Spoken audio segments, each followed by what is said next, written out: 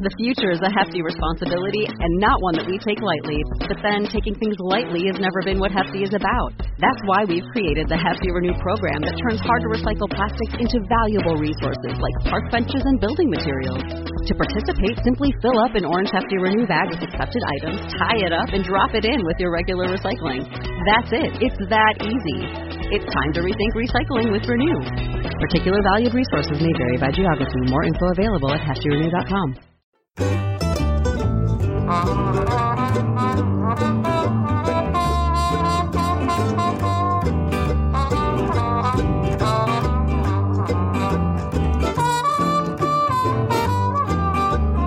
2, 4, 6, 8. Who do we appreciate? Houseplants! Yes, it's Jane Perrone here with On the Ledge, celebrating houseplants since 2017. In the show today, we find out how you could become the custodian of 2 important houseplant genera, and I offer up a clutch of top tips about terrariums. Thanks to all of you who said how much you enjoyed the Cam and Guttation episode of last week with Polly Schiffman. More leaf botany episodes are on their way after my 2-week break. Just a reminder that there's no show on July the 24th or the 31st. I'll be back on August the 7th with my 150th episode of On the Ledge. Thank you also to Marcus, who got in touch to tell me about how much he appreciated the Hilton Carter and Tyler Thrasher episodes. And Marcus is just starting to study horticulture formally for the first time at the age of 41, but finds that as a black man, he's often the only one in the room. And Marcus said, "Thank you for validating my choice of career. For the first time in my life, I'm following my passions." Well, I don't think I need to validate your choice of career. I think you've done a pretty darn good job of doing that yourself, Marcus. But thank you for supporting the show and listening while you're driving and while you're at work. Apparently my voice is relaxing. It's actually given me an idea, this email, Marcus. Everyone slightly takes a nervous intake of breath at this point. Well, I've decided that because everyone thinks my voice is so relaxing, I have picked a book from the 1800s about indoor gardening, and I'm going to read some of it in an episode coming up and see whether, as just an exercise in relaxation, how everyone finds it, whether it's something you might want to fall asleep to or de-stress to of an evening. So we'll give that a try after I'm back from my break. Listen out for that because it's going to be fun. Thank you to Joyful Plant Mom in the US for leaving a review for On the Ledge on Apple Podcasts, and to Jan for becoming a legend by signing up for Patreon, and to Amanda who upped her pledge to become a superfan. And Amanda, your exclusive postcard should be winging its way to you right now. I've also finally worked out how to set up a US version of my merch shop. So if you have been holding back on getting an On the Ledge t-shirt or mouse mat or button badge because it was a bit expensive to ship from Europe, now is your opportunity. If you visit my website, janeperrone.com, and click on the shop link in the top right-hand corner, when you go there, you should now be offered the opportunity to head to the US version of the site with prices in US dollars and shipping priced accordingly. So some of you have already taken advantage of this to get yourself a lovely t-shirt or hoodie or even a dog bandana. Basically, there's 2 versions of the show logo, either the monochrome or the bicolour greens, and there's also the Jane and Wolfie illustration, which you can get on many items too. So do check that out if you're interested in supporting the show via a little bit of a treat for yourself. And if you're not following me on Instagram, head on over there. I'm j.l.perrone, and there you can see my regular IGTV videos, Perrone's Plants, #Perrone's Plants, where I talk about different plants from my collection and waffle on for about 5 minutes about them. And it's just a way of seeing my smiling face and getting a bit more content from a houseplant person such as myself.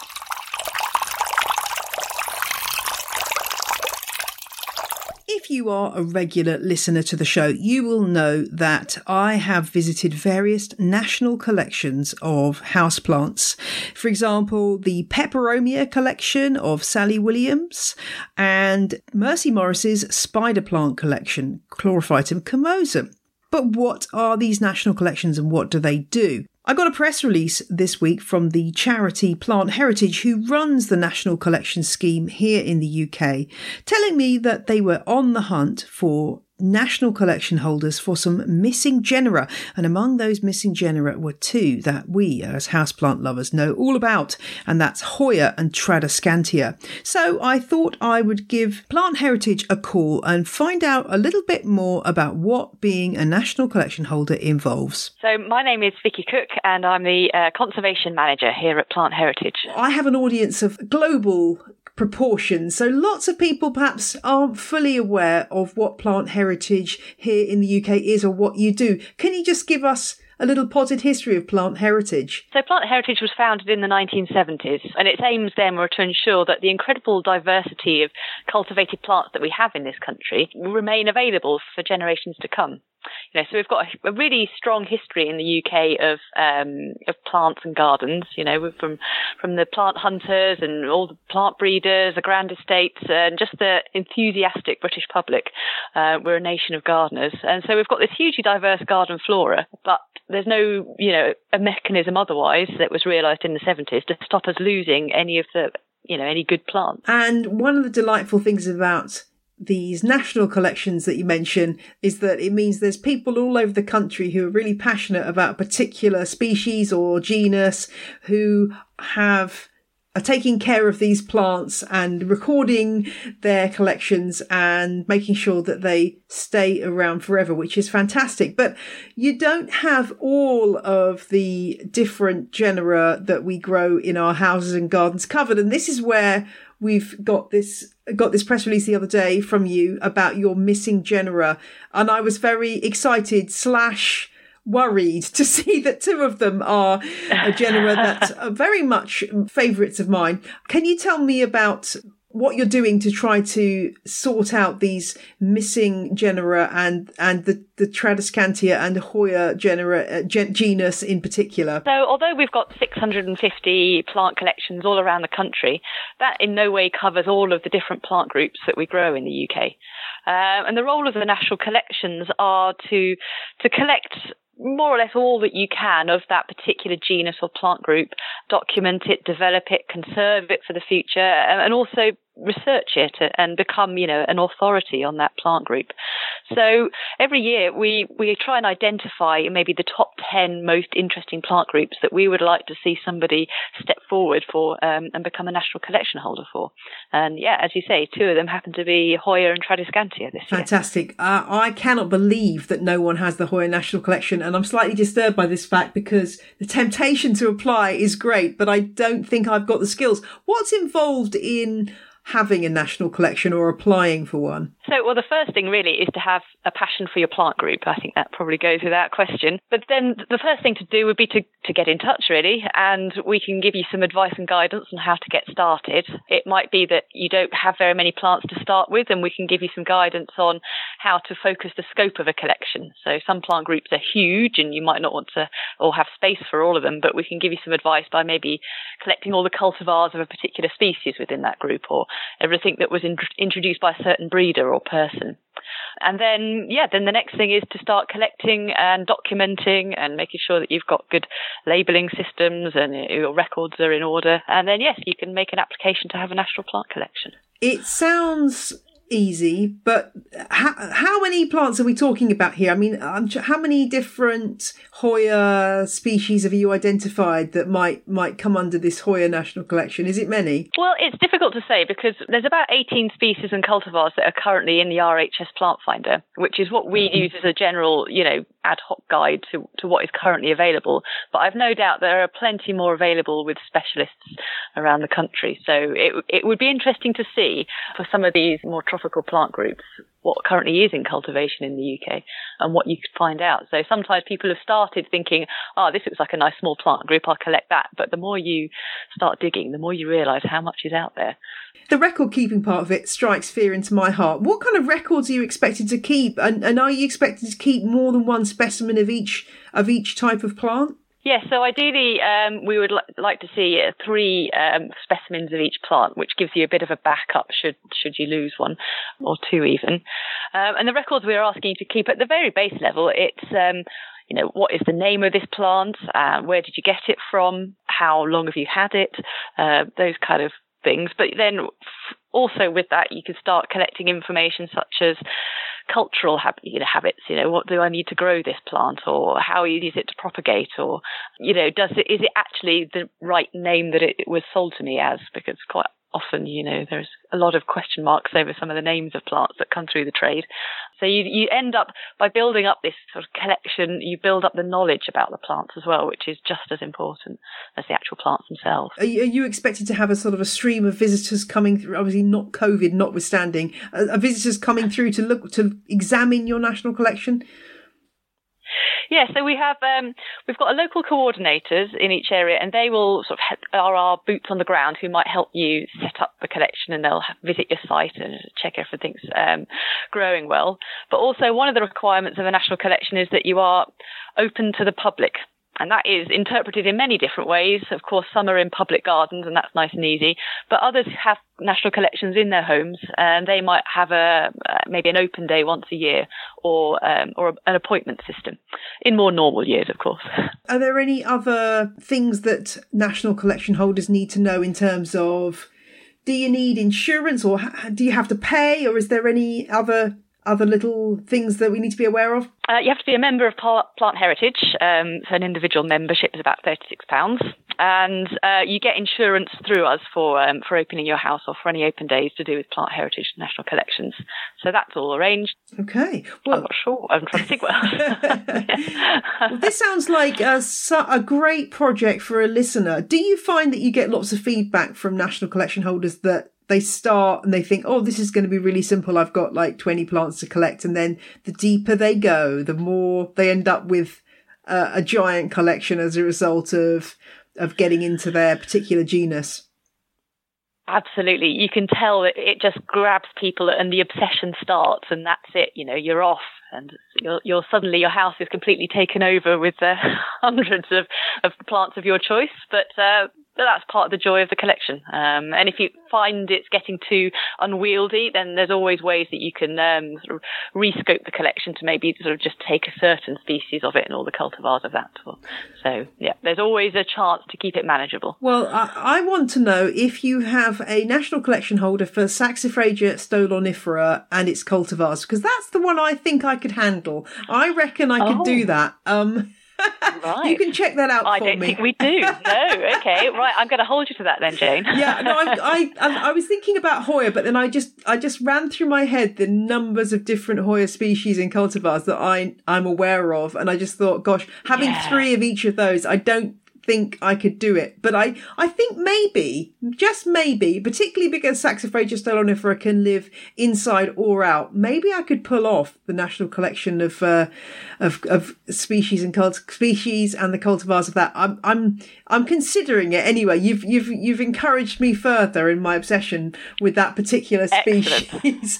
Well, it's lovely. Well, we have it on record now. Well, it's lovely to have your expertise, Vicky, and I'm really hoping that as a result of this, a couple of listeners will come forward, and the Tradescantia and Hoya genera will be covered as a result, because it'll be lovely to have an on the ledge listener doing that work for you. So fingers crossed. What's the best place to go and find out more information about Plant Heritage? If you visit our website, www.plantheritage.org.uk, that's got details of how you can start a national collection, a bit more about the missing genera, and how you can get in touch with us. Brilliant. Thanks so much, Vicky. No problem. Thank you.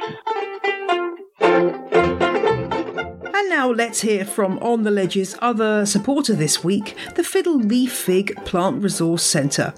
If you want to help your Fiddle Leaf Fig live its best life, check out the Fiddle Leaf Fig Plant Resource Centre's products, which are specially tailored to meet the needs of your plant. including root rot treatment, fertiliser and rooting hormones. Visit fiddleleaffigplant.com for tons of resources, tricks and tips to help your fig recover from leaf drop, put on new growth and really start to thrive. Check out their free 30-minute care webinar that demystifies looking after these iconic plants from watering to repotting. Still got questions?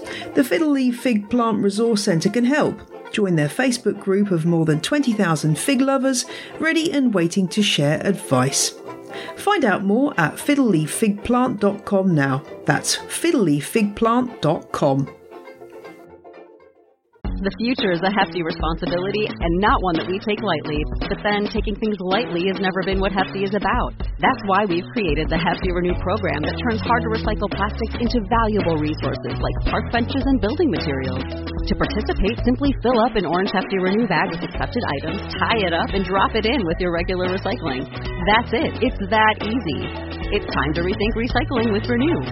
Particular valued resources may vary by geography. More info available at heftyrenew.com. If you think you might be the perfect person to nurture a national collection, then do check out the show notes at janeperrone.com for information and links about plant heritage and their national collections. And now it's time for Question of the Week. And this one came from, well, I think this is the youngest listener I've ever heard from. Meg is aged 11. Thank you for getting in touch, Meg. Meg told me, I'm very inexperienced, I'm only 11, and I only got my first houseplant 3 years ago. Recently I've gotten very interested in terrariums and I've decided to try and make one. I've done lots of research about moisture, watering, plant types and containers. I wanted to ask you your top tips for creating a terrarium. And even though my very first episode was about terrariums back in February 2017, it's not something I've covered that many times in the podcast since, so a high time that I gave some terrarium tips. I will put a link in the show notes to a question I answered a while back about plants for terrariums, and in that episode I do specifically mention some good small plants for terrariums, and so that is also definitely worth a listen, but there's so much more to terrariums than the plants. Meg, I started my first terrarium, I think the very first one I had was a Fittonia in a round glass sort of goldfish bowl shaped container with a cork lid. But the biggest one that I had was a fish tank that was a good 3 or 4 foot long that my dad got from God knows where. And I had that in my room. And because I didn't really know what I was doing, I just used soil from the garden and I ended up with lots of earthworms crawling around the bottom. I wish I had a photo of it somewhere. I need to ask my mum to have a hunt through the photographs and see. But if I ever dig out a photo of that, I will share it with you. But that was how I started, just working very small from small containers, and then eventually ended up with this very large fish tank full of plants, which did work really well, actually, even though I was doing lots of things wrong. What I'm trying to say here is there are as many different ways of making terrariums as there are terrarium makers, I guess. One of the things, though, that does get my goat quite often when I'm looking at pictures of terrariums online on social media particularly, is there are so many terrariums pictured that are filled with succulents and cacti. And while it's possible to make a successful terrarium for succulents and cacti, particularly if it's an unlidded terrarium, in other words, the air humidity is a bit lower, I think really on the whole, it's not something I would ever recommend. Why? Because succulents and cacti grow in places where the last thing they have is a place where there's nowhere for water to escape. So even if it rains quite a lot in a succulent's native land, the water will just be able to drain away really quickly because the plant's growing in a very free draining setting, whether that's a crack in the earth or very sandy soil or some other way that they are basically never allowed to have wet roots. And it's very, very hard in a terrarium setting to reproduce that because there's always the danger of watering too much. And these plants don't like high air humidity. If you've got maybe a forest cactus, that's something that you could potentially grow in a terrarium.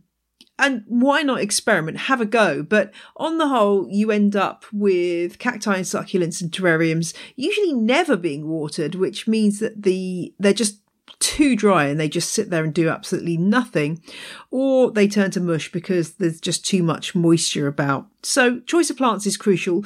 Do go back and listen to the episode where I talk about specific small plants for terrariums, because the other mistake people make is taking plants that are going to get quite large and planting them up in a terrarium and thinking they can leave them there for several years. Now, yes, you can put a baby parlour palm and a peperomia raindrop and a Boston fern, a baby Boston fern in a small jar, and they might be all right for a few months, but within a few months they will just absolutely be bursting out of that space and very, very unhappy. So you're kind of making work for yourself, really.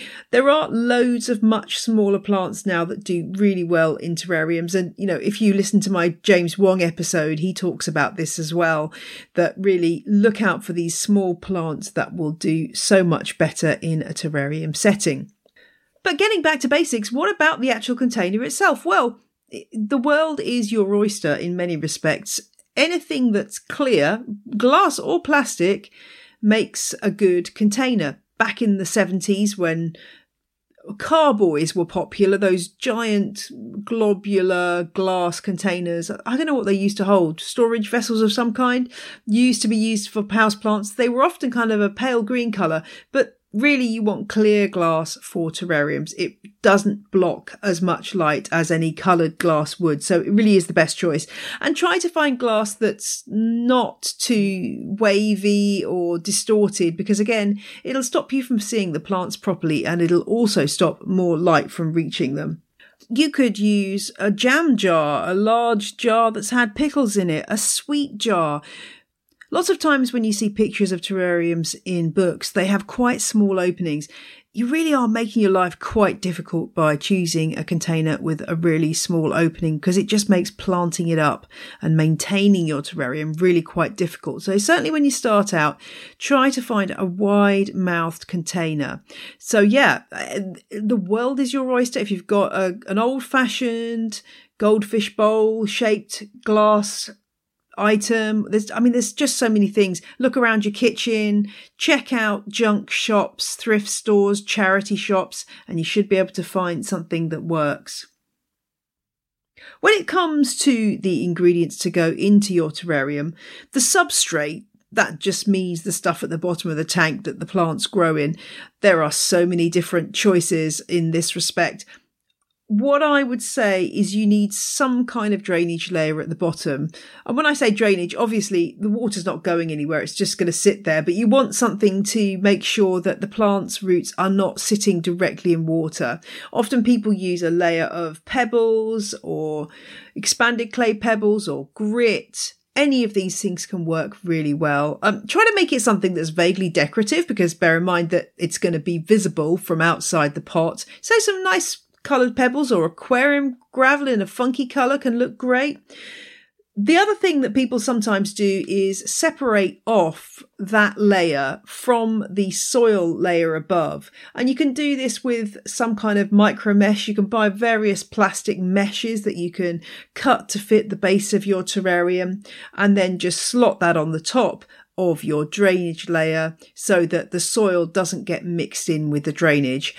In extremis, you could use something really, really simple, like an old pair of black tights would be absolutely fine. It doesn't have to be anything particularly fancy. It just needs to be something that the water can pass through, and something that's hopefully not going to draw a lot of attention to itself. It's just going to sit there quietly and do its job of keeping the soil where it needs to be and letting moisture through. One of the other things that people often add is charcoal. And the kind of charcoal that you're looking for is what's called activated charcoal. And if you have an aquarium shop near you, this is where to go to get activated charcoal. It comes in little pellets. And what this stuff does, it's incredibly porous, and it can take impurities out of the soil. You can either mix it in with the soil, or you could have it as a layer above the drainage layer, the grit or the pebbles or whatever, but below the divider, the net divider. Either will work. I've seen lots of successful aquariums work without using activated charcoal, so it's not essential, but it's one of those things that people like to add. So if you can get hold of some, it's certainly not going to do your terrarium any harm to include it. And the soil itself, well, you can use general houseplant compost that's suitable for the plants that you're including.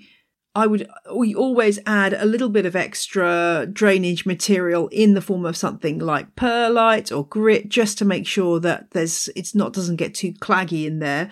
There are many different formulas for terrarium soil. Again, just try things out. There is absolutely no harm in experimenting with what works for you. One thing that's worth saying about perlite, I've mentioned, I think in the show recently, that I've been trying out a more sustainable alternative to perlite, which is made of rice husks. With varying success, I would say that it doesn't last as long as perlite, which is basically going to last forever. The rice husks do start to break down after a few months, so I'm not sure I'd recommend them as a viable alternative to perlite. One thing you can use, though, particularly if you're struggling to get hold of perlite, you can, and I wouldn't like to say that this was hugely more sustainable than perlite, but if you can get hold of chicken grit or bird grit from your local pet shop, this is usually a great alternative to perlite and absolutely fine to use in potting mixes where you want to improve the drainage. Just don't do what I did and use soil from the garden, because this tends not to work tremendously well. Depending on what kind of soil you've got, you may find it's heavy clay or too sandy. Lots of things can go wrong there. Also, you might bring in with you things like slug and snail eggs, which obviously you do not want in your terrarium because they will hatch out and munch away at everything. Some people recommend sterilising the soil that you're putting into the terrarium by zapping it in the microwave. You make sure it's moist if you're going to do this, because the microwave works on moisture. So yeah, if you don't make it moist, then explosions may occur. I don't bother doing this. There's lots of life in soil that you don't want to get rid of. So providing that you're using good quality houseplant compost, I don't think you're going to have a problem. If you do end up with any creatures in your terrarium, they're probably going to be springtails, and these actually are a great cleanup crew for a terrarium. Some people deliberately put these in because they will clear up any organic matter that comes off plants and so on and stop things going mouldy. So yeah, you can even add this stuff as an extra, but springtails aren't usually a problem. If you don't know what springtails look like, oftentimes if you lift up a plant pot out of its pot and look at the bottom of a cache pot, you'll find there's these tiny little insects the size of the size of a dot, which might be sort of moving around. They are very often springtails, and as I say, they don't do any harm to your plants and they can actually be helpful. So yay for springtails. One other thing worth saying, you can have a terrarium which has got the plants still in its pots. So if you're big into carnivorous plants, for example, you could have an old fish tank and have your carnivorous plants sitting in their pots in a tray of water, because as we know, carnivorous plants on the whole like to be sat in water in a boggy place. But you could just have the terrarium or fish tank around them, just increasing humidity, but not actually have them planted into the substrate, but have them in individual pots. And you could do the same with any plant, actually. If you've got a big enough glass container of some kind, you don't need to plant it up. You can just have plants in pots. And that sometimes actually makes it easier to maintain. You will obviously need to water possibly a little bit more often and keep an eye on your plants. But hopefully, if it is a big container that's got good accessibility, that shouldn't be too much of a problem. And then we're talking about, once you've got your plants in, what you can add to the top or what you can add in addition. Moss is a really popular thing, and sometimes you can, legendarily, James Wong got his moss for one of his terrariums off a garage roof. So perhaps out in your garden or in the locale that you are in, unless it's very wild and precious, please don't take moss from woodlands and things. But if you're in an urban environment and you see some nice moss, you can, of course, take that. Again, just beware of bringing in any eggs or beasties on there that you don't want in your terrarium. You can also get a little bit quirky here. I mean, there's a whole world of terrarium accessories out there. In our family, we quite like using Lego minifigures in little scenes for terraria. It's quite fun. So yeah, you don't have to go out and buy a lot of expensive stuff, but see what you've got around the house. What could you repurpose? It might be some little ornaments, anything you like. The world is your oyster. Go wild, add lots of interesting things to your terrarium scene and make it fun, which is what it's all about. Make sure the substrate's damp before you put it in there. Give everything a bit of a mist. You may find you need to take the lid off for a little bit and let a bit of excess moisture escape if you're finding that there's lots and lots of condensation on the sides. And this will vary. You may find that from time to time the lid needs to come off or go back on again. You may need to mist. And eventually, after a year or more, your terrarium may need replanting depending on how quick the plants have been to grow. So it's not entirely no maintenance, but it's certainly low maintenance. So I hope that helps, Meg, and you've got lots of great tips for your next terrarium project. And I'd love to see your terrarium pictures, everybody. I know that some of you are really amazing at making cool terrariums. So do send me your pictures and share them on the Facebook group Houseplant Fans of On The Ledge. And if you've got a question, drop me a line on theledgepodcast@gmail.com. And do remember to include some pictures, info about where you are, how long you've had your plant and so on, because that gives me the best chance of giving you an accurate answer.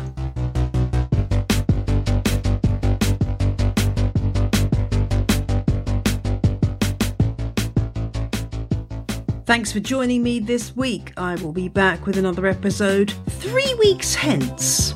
So keep going and keep growing. Bye. The music you heard in this episode was Roll Jordan Roll by the Joy Drops and After the Flames by Josh Woodward. The advertising music was by the Heftone Banjo Orchestra with the tracks Dill Pickles and Whistling Rufus. All tracks are licensed under Creative Commons. Visit janeperrone.com for details.